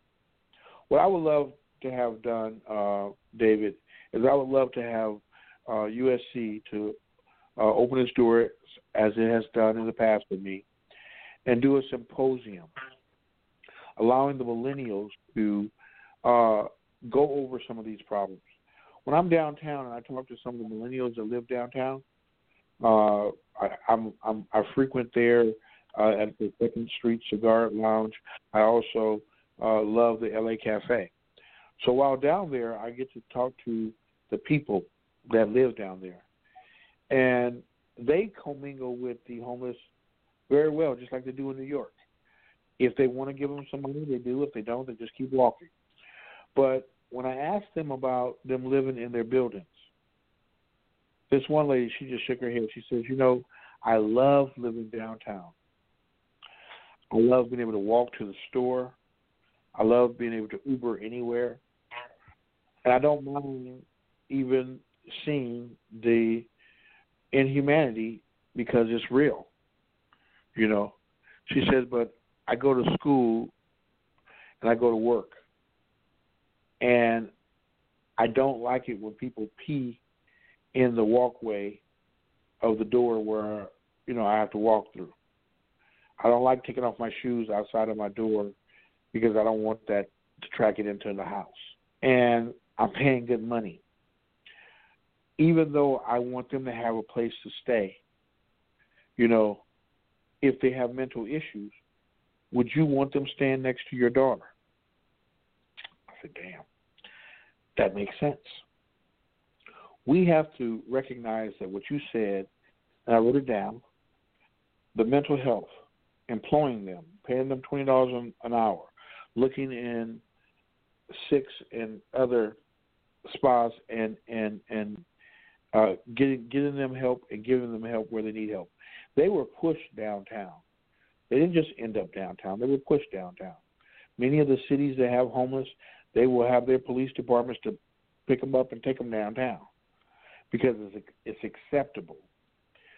I would like for young people to really just look at the housing because many of those cities that are surrounding Inglewood, Carson, Compton, L.A., these houses were built in the 50s, man. You know, we need to build new communities. There's plenty of land, and we got to build affordable housing for the homeless and give them a place to live. I just don't like the old guard attacking the young people. And as I've told you in the past, you attacking them back is not going to change the situation. We've got to come up with fresh ideas that work. So I'm going to give you a few minutes to discuss the seat that you're running for and what you want to do for the citizens of Los Angeles. Sorry. So my name is David Cunningham. I'm running for Los Angeles City Council in District 9. I'm running to restore justice, rebuild community, and renew trust in the city of Los Angeles. I am running to get things done. I'm not running as a self-interest candidate or someone seeking to fill my pockets, but as someone who is willing and will fight for the people. I'm running to end homelessness right here in Los Angeles and to work with leaders across our elected officials across the state of California to find an end for homelessness across the state of California. I'm running to employ more people. I'm running because there's an issue with this new way of legalized discrimination, which is the you must be bilingual, and that's a new way that people are discriminating against the Black community, especially right here in Los Angeles. And I'm running to crack down on that. I will fight to make sure that our kids have safe neighborhoods and that our kids have a good K through 12 education. I'm running as the people's candidate in District 9, and I look forward to earning everyone's support. Thank you. So you guys have been listening to David Cunningham. You can go and Google him. He is definitely out there running, and he's a young man that will be out there in the forefront. He doesn't mind getting out there and fighting, and that's where I've seen him in the front lines when I'm not having a drink somewhere. But please know that we're going to continue to support and highlight young people that's doing things. I want to wish you well, David, and we will talk to you on another issue. Back to our Democrats and our Republicans. We have been trying to do something better, do something different. And what do you think? Do you think that the debate was a sincere look at what we have to look forward to?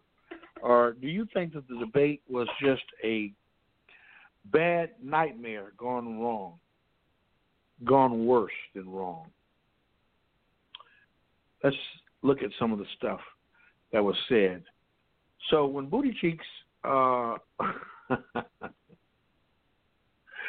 when Booty Cheeks was attacking, he was being he had his both fangs out. And do you think it was sincere, what he was saying?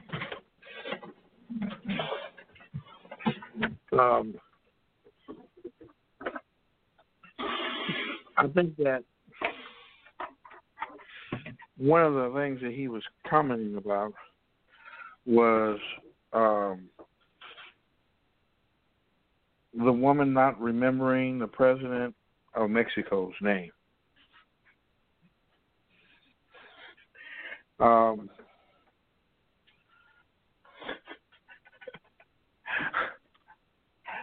because it was brought up by a Latina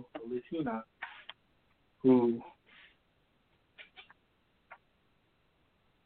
said that her friend had did an interview, and in the interview, the congresswoman didn't remember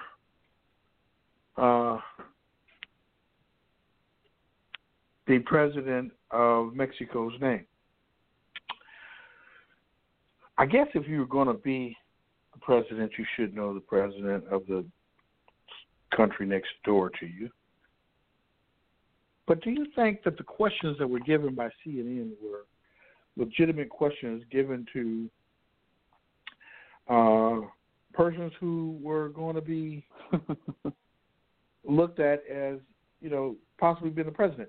I didn't like the way they structured their questions, and I didn't think they were very helpful. I think they wanted a fight. It was like watching a Jerry Springer show. What do you think, Rihanna? Mm-hmm. Oh, I agree with you. But that's CNN par for the course for them nowadays.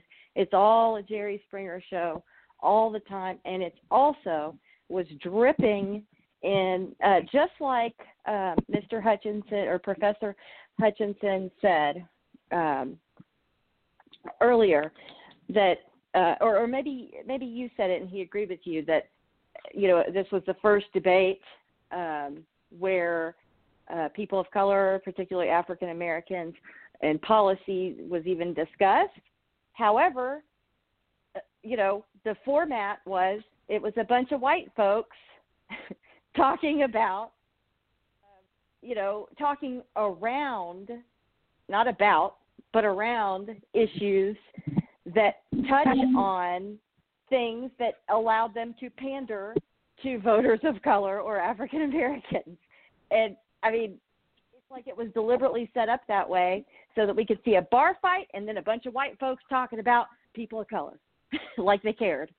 And yet no question specifically, as was mentioned earlier, hit on, okay, well, about that, how about the horrifying historical and current disparities in healthcare, in income growth and wealth and generational wealth, and the prison reform bill that was passed.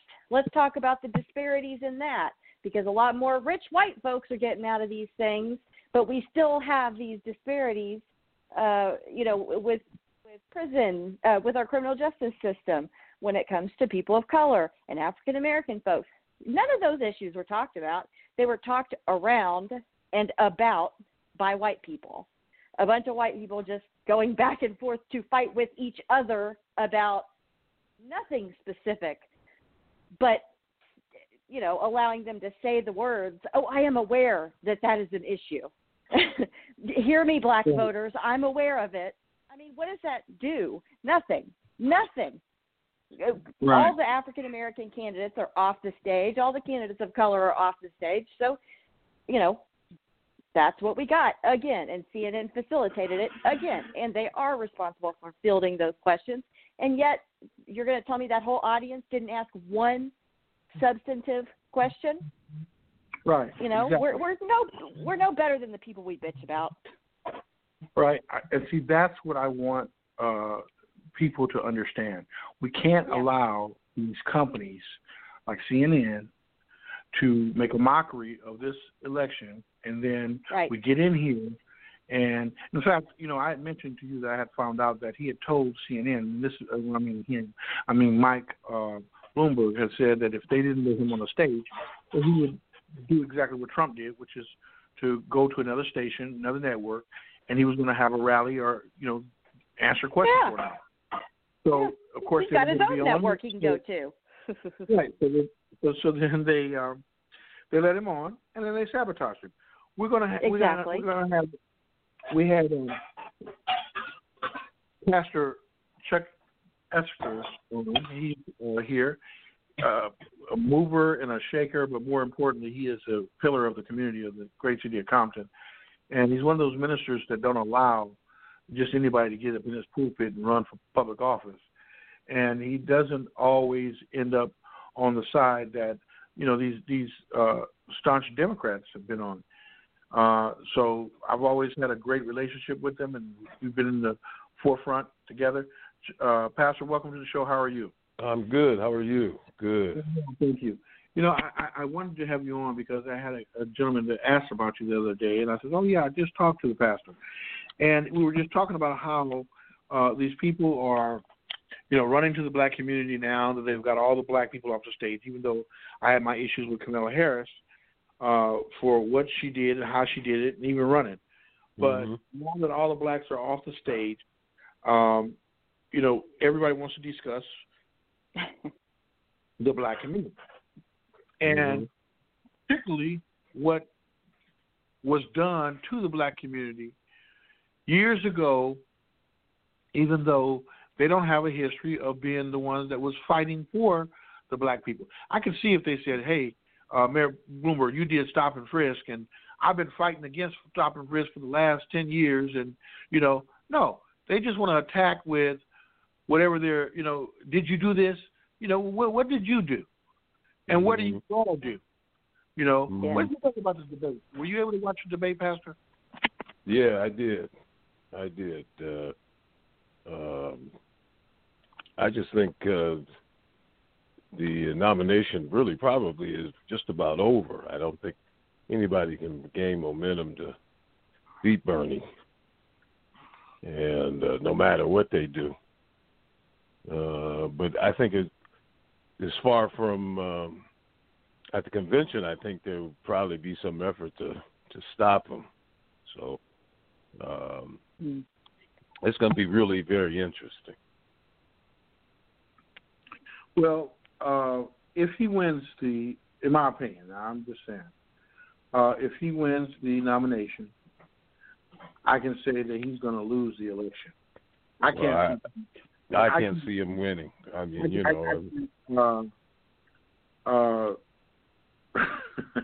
yeah, I can't see him winning.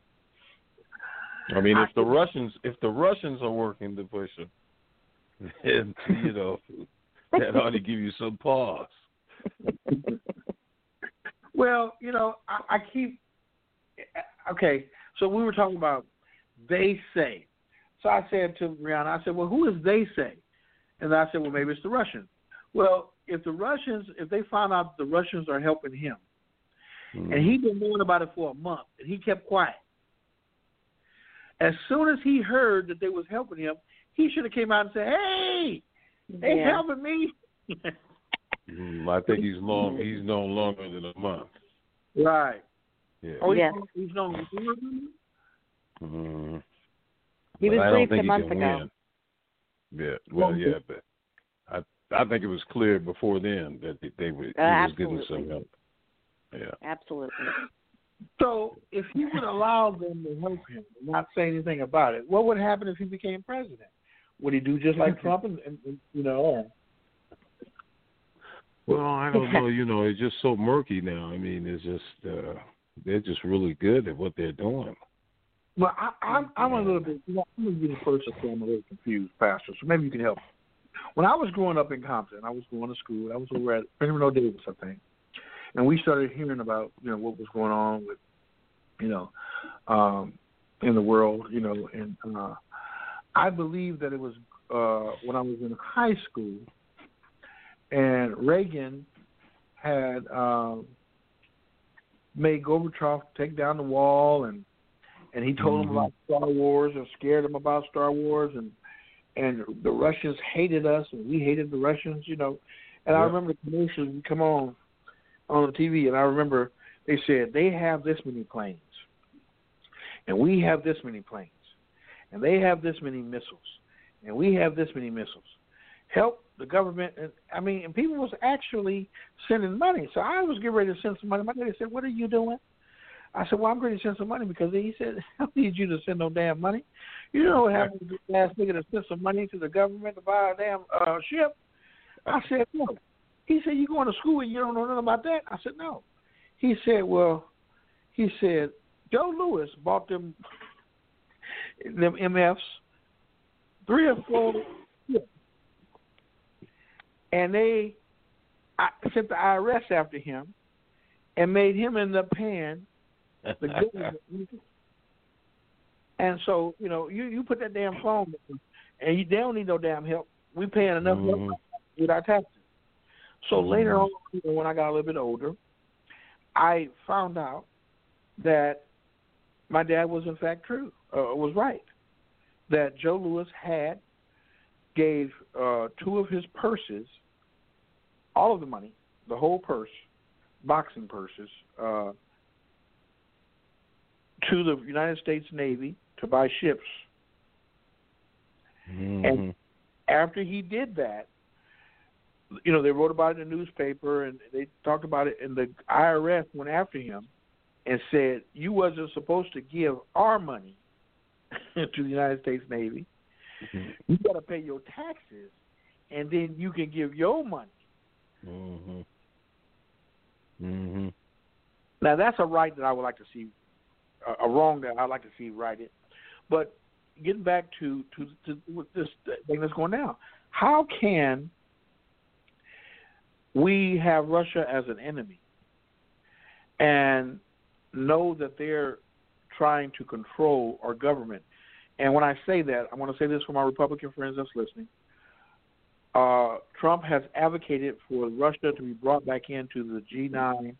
He's advocated for them to be brought back to the United Nations Security Council. He's advocated on several occasions for them to even be allowed to come to the United States when they had the upcoming G9 meeting. And even Republican legislature says it's inappropriate. Once you suspend it, you don't advocate for our adversary to be coming to a meeting. But he said, they're not an advocate. They helped me find my wife. No, but Pastor, how can you... 2 of them. Yeah.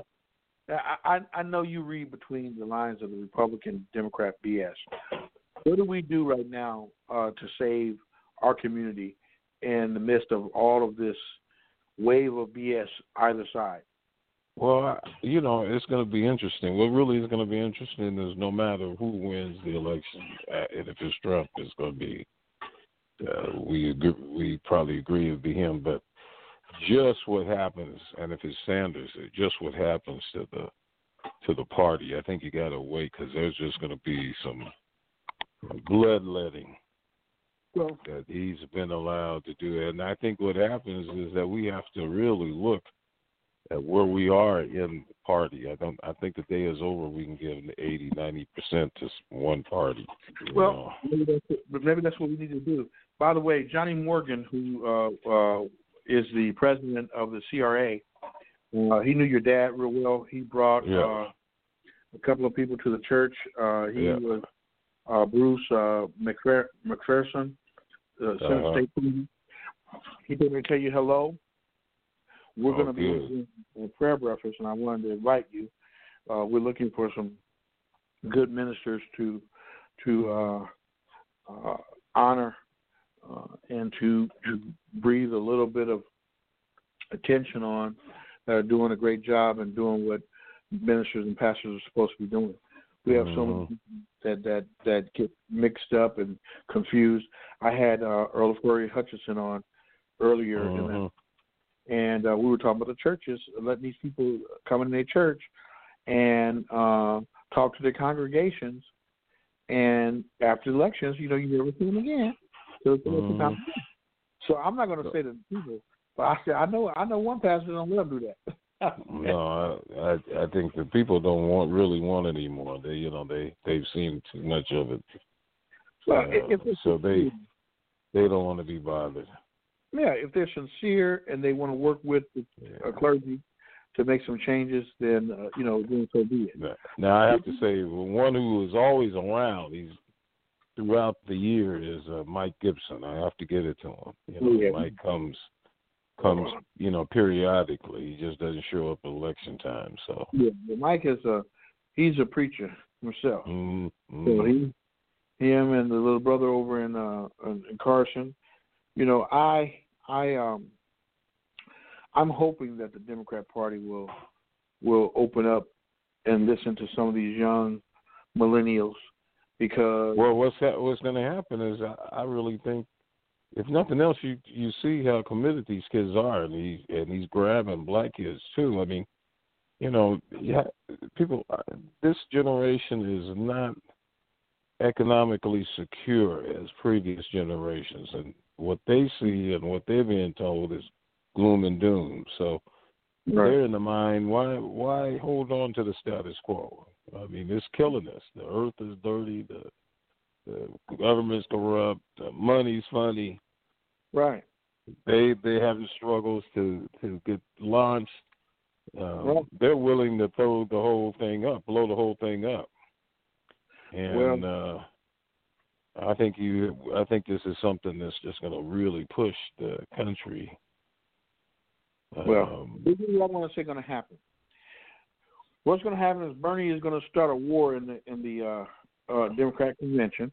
Yeah. But Bloomberg is going to pay for justice. He's going to pay for justice because, to me, it doesn't matter what the Democrat Party do at this point. If Bloomberg got enough money, if he say write me in, he can write in and beat Sanders. Yeah. Okay. Yeah. And Sanders, all I'm going to say about old Sanders is, old Santa Claus, you had enough time. You can't tell us how you're going to do what you're going to do because you ain't going to do it. But most people just saying just let him do it because he's going to die in August anyway. He's going to have a heart attack. He had a heart attack on the stage last week. But I'm going to say this, not wishing him any harm. I'm just going to say, Bernie, if you really wanted to do it, you should have did it 20 years ago, 10 years ago. Now that you're on your last leg, you want to come and do all these social programs. Wonderful idea. Now move over and let's get this work done. All those individuals need to go back to this and do their job. Mm-hmm. Mike doesn't have a seat, so yes, he should be able to run. He's spending his own money, and he's throwing money around to the right people. I think that let him spend, and then like he said, he could buy Trump 2 or 3, 4, 5, 10 times. So let them try. So you think Mike is going to be the Bloomberg's going to be the nominee when it's all said and done? If he's not, there would be a riot at that Democratic convention because people realize that Sanders may be able to galvanize people, but he's not going to win. So it's like sending a dead man to a damn drag show. It's not going to happen. So we did it before. That was George McGovern. We did it before. Well, I'm gonna tell you this: if Mike continues to spend the money like he's spending, and running his campaign like he's running, because he's not running his campaign an orthodox campaign. He's telling them, I'm not even showing up in places, and he's coming in third. People are writing him in. He's not even going to be on the ballot. So he has much more momentum. If it were me, I would tell him don't go to the next debate because he lost some ground going to that damn debate. He's not good at debates. He's not good at debate. And the debate is no more than just a pistol fight. It's no more than a pistol fight. So I'm not sure who's Mike listening to. But, Mike, if you're listening to the show, I can tell you, call them back and tell them you're not going to show up at the next debate. that you will be doing your own town hall meetings with people that work for you. Because clearly those people from CNN don't work for you. And the questions were, to me, I think they were misleading. And all of the questions that were to him were hostile questions. Mm-hmm. You know what I mean? And the other people, they're not listening. They're taking over the mic. And then when you don't do it once, they do it twice. You tell them, no, I need to address this. Okay, let them address it. And I feel bad for Biden because, this is supposed to be his time. But unfortunately, no, they both. He's too old. It is bad. Yeah. It is what it is. Over. Yep. And booty cheeks. I'm sorry, I just can't. I can't put booty cheeks in. A lot of people might have issues with me saying that, but, Booty Cheeks, I think that you could be a good governor somewhere. But having you as the president, I'm just saying, as soon as Trump asked the question, who's going to clean those shitty sheets? Those shitty sheets, they got to throw them out every time him and his husband go to bed. And everybody in America was going to say, oh, my God. Oh. See, he's not even capable of dealing with a vulgar man like Trump. Trump going to turn all this stuff right, like when he's telling me, say, well, he's trying to have sex with a man in the butt. I mean, he's going to say, really, I bet you don't find no man I sexually harassed. He's gonna humiliate him on the stage because he has no filter. And that young mayor doesn't even know what he's dealing with when he's dealing with Trump. No, hell no. The only one that can deal with him and fight with him is Bloomberg. Now I'm gonna tell you, when he's about stopping, he'll be able to look at Trump and tell Trump the truth and fight with Trump. But the rest of the people, because he don't know how to hit him. See, it's like fighting a family member at the family reunion. Now I told you to stop cussing, I told you to stop drinking, and you can grandma over there, I'll bust you in the mouth, but I'm gonna sneak you to the back room to do it. He don't know how to do that. So, if there's anything you want to say before we close, we're gonna close. We got you in the last hour of it. Well, glad to talk to you. Everything's going all right, huh? Okay, I'll be giving you an update on the airport. And by the way, I want to tell you thank you for allowing your son to serve on our board.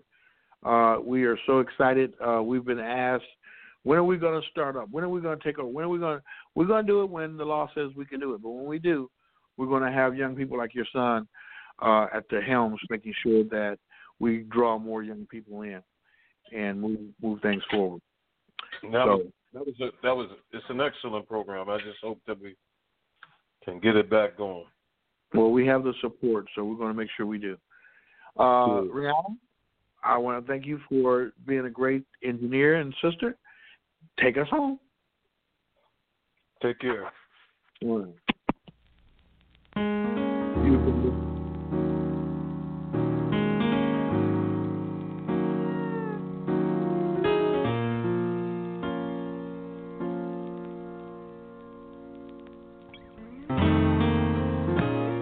The homeless are still homeless, the poor are still poor, yet we find billions of dollars to fund senseless war.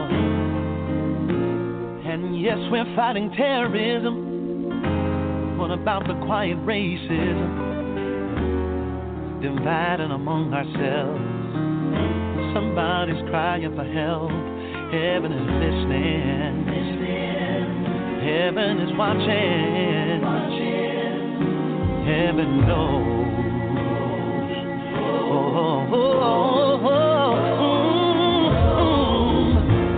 And they may not play this on the radio, 'cause the devil don't want you to know. If we don't stop the hypocrisy, the nation will lose its soul. Then rather play music about money and sex, like we don't have no intellect. Somebody need to show some respect, 'cause God ain't through with us yet. Heaven is listening. Heaven is watching. Heaven knows.